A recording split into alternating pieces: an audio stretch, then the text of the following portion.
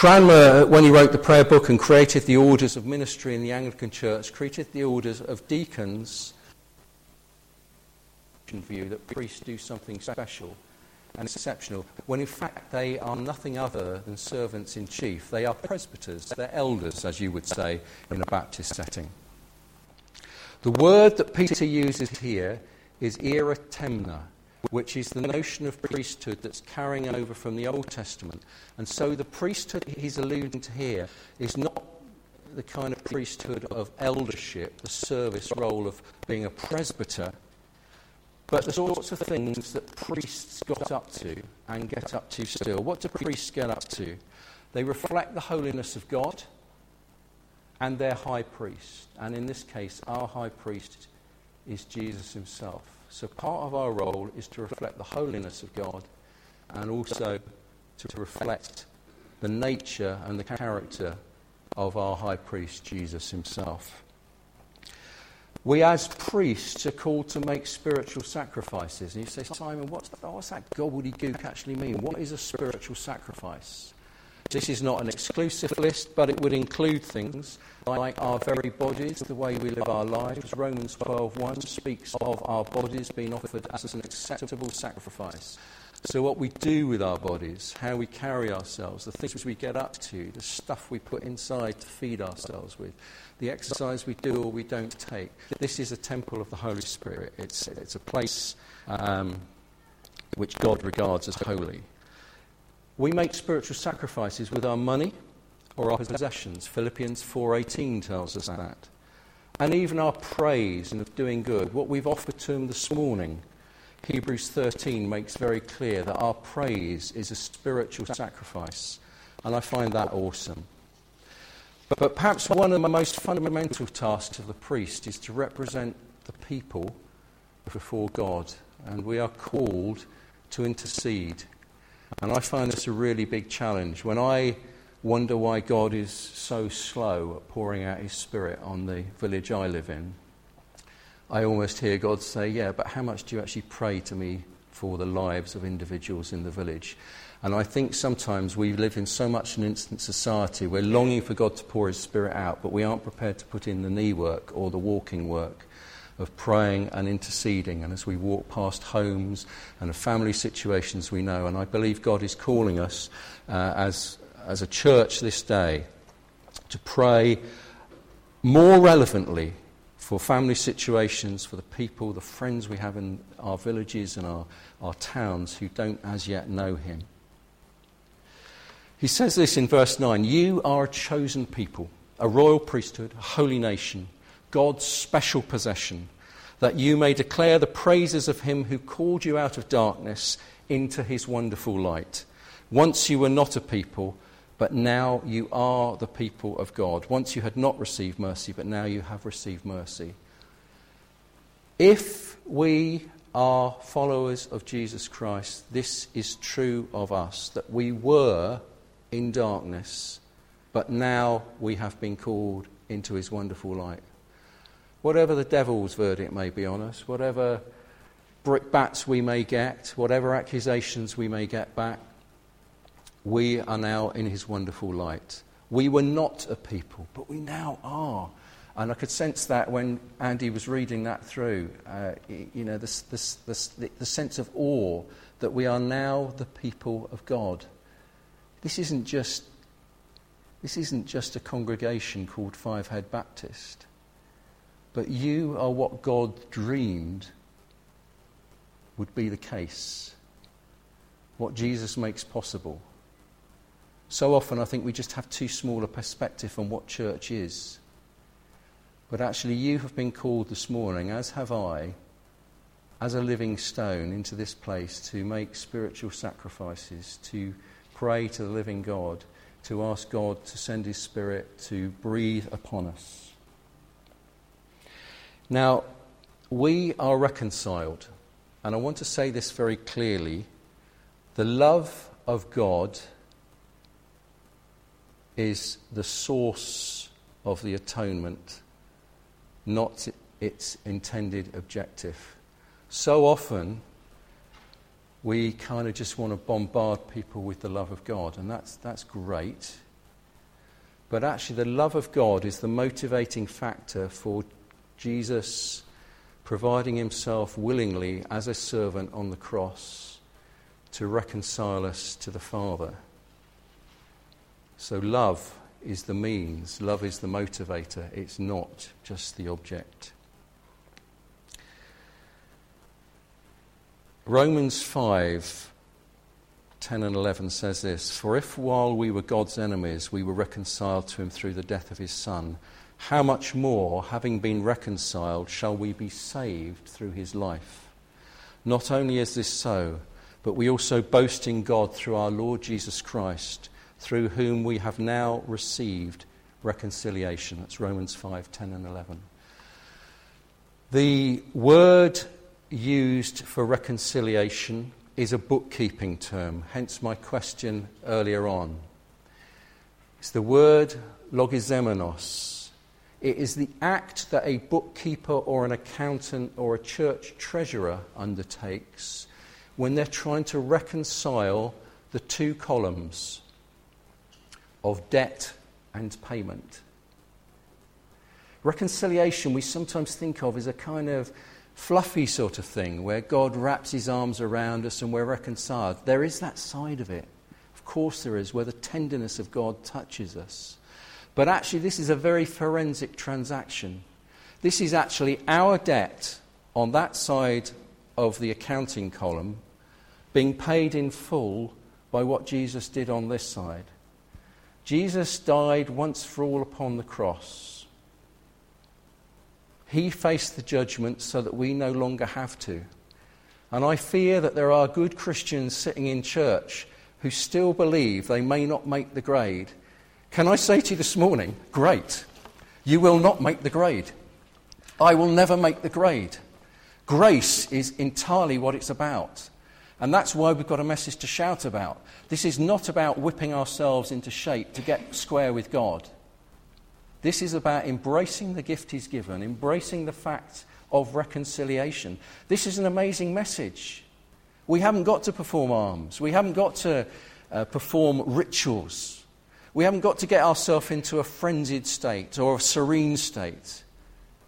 We receive and have received the gift, and on the basis of that we move into this wonderful ministry of reconciliation. Jesus became sin for us. Now, what I'd like to do now, I'd like to, Steve, if you've got that text from 2 Corinthians 5, I just want to read you these 6 verses. Don't worry, I'm not going to preach on all 6 verses, but I do just want to bring you this. So, since then, we know what it is to fear the Lord. We try to persuade others. What we are is plain to God. I hope it's plain to your conscience. We are not trying to commend ourselves to you again, but are giving you an opportunity to take pride in us so that you can answer those who take pride in what is seen rather than what is in the heart. If we're out of our mind, as some say, it is for God. If we are in our right mind, it is for you. For Christ's love compels us, because we are convinced that one died for all, and therefore all died. And he died for all, that those who live should no longer live for themselves, but for him who died for them and was raised again. So, from now on, we regard no one from a worldly point of view. Though once we regarded Christ in this way, we do so no longer. Therefore, if anyone is in Christ, the new creation has come. The old has gone, the new is here. All this is from God, who reconciled us to himself through Christ and gave us this ministry of reconciliation. That God was reconciling the world to himself in Christ, not counting people's sins against them. And he has committed to us the message of reconciliation. We are therefore Christ's ambassadors, as though God were making his appeal through us. We implore you on Christ's behalf, be reconciled to God. God made him who had no sin to be sin for us, so that in him we might become the righteousness of God. I reiterate again, thanks Steve, we're reconciled to God on the basis alone of what he has done in Jesus Christ. The ministry of reconciliation is, if you like, our diaconate. The word used is diaconia. That is our ministry. We don't make the reconciliation, we simply offer it. Now, some of you will know that the root word for deacon, ears up deacons, it means waiter, table waiter or waitress. So you're deacons in this church. That's what it means. It means servers at table originally. And we all have a ministry of reconciliation to exercise. And if you stretch the point, this might be dodgy exegesis, Andy, but I'm going to do it anyway. The only thing we're serving up on the menu is this: peace with God through our Lord Jesus Christ. That's all we can offer. We can't offer anything else. It's like that's all there is on the menu. Now, that's not to say that when we are in Christ that God shows us more and more and more. But in our dealings with our neighbours, our message is profoundly simple. I'm not saying that it's easy, because it's not. Very difficult sometimes to know quite how to pitch it, quite what to say and when to say it.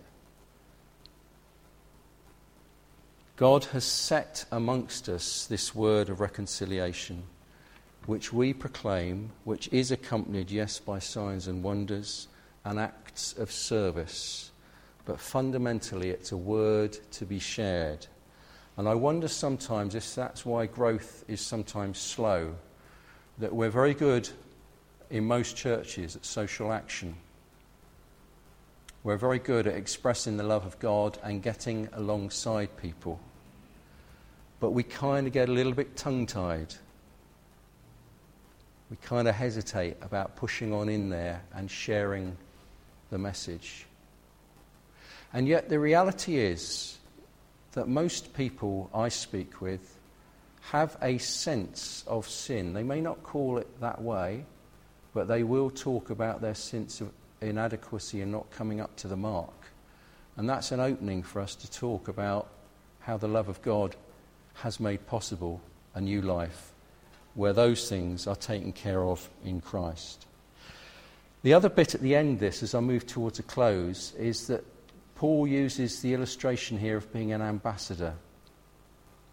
As ambassadors, what do? Well, I've only met a couple of ambassadors and commissioners and things like that, but what they do in a foreign nation, they are trying to say what government policy is. They're trying to build bridges. And that's what we do. We try and explain God's logic. We try and explain to people who as yet are not part of the family of God or the nation of God, express it whatever way you want. We're trying to explain to them how God has operated in providing a way back to him. The word implore is fervent. It's not and by the way, I'd like to tell you about Jesus. There is a sense of huge urgency here. Jesus uses it when he tells Peter that he has been praying for him at the back end of Luke. It's the word diametha. Paul uses it in telling the Philippians to make their needs known to God in 4:6 of Philippians. The appeal is urgent, and this appeal is sometimes accompanied by tears, Acts 20, verse 31.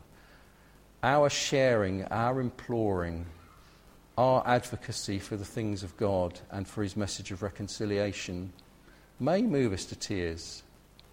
It may move us to tears. So in summary, where have we been the last 20 minutes or so? Well, we've considered the fact that we are living stones, that we aren't accidentally thrown together like a cairn on the top of a mountain.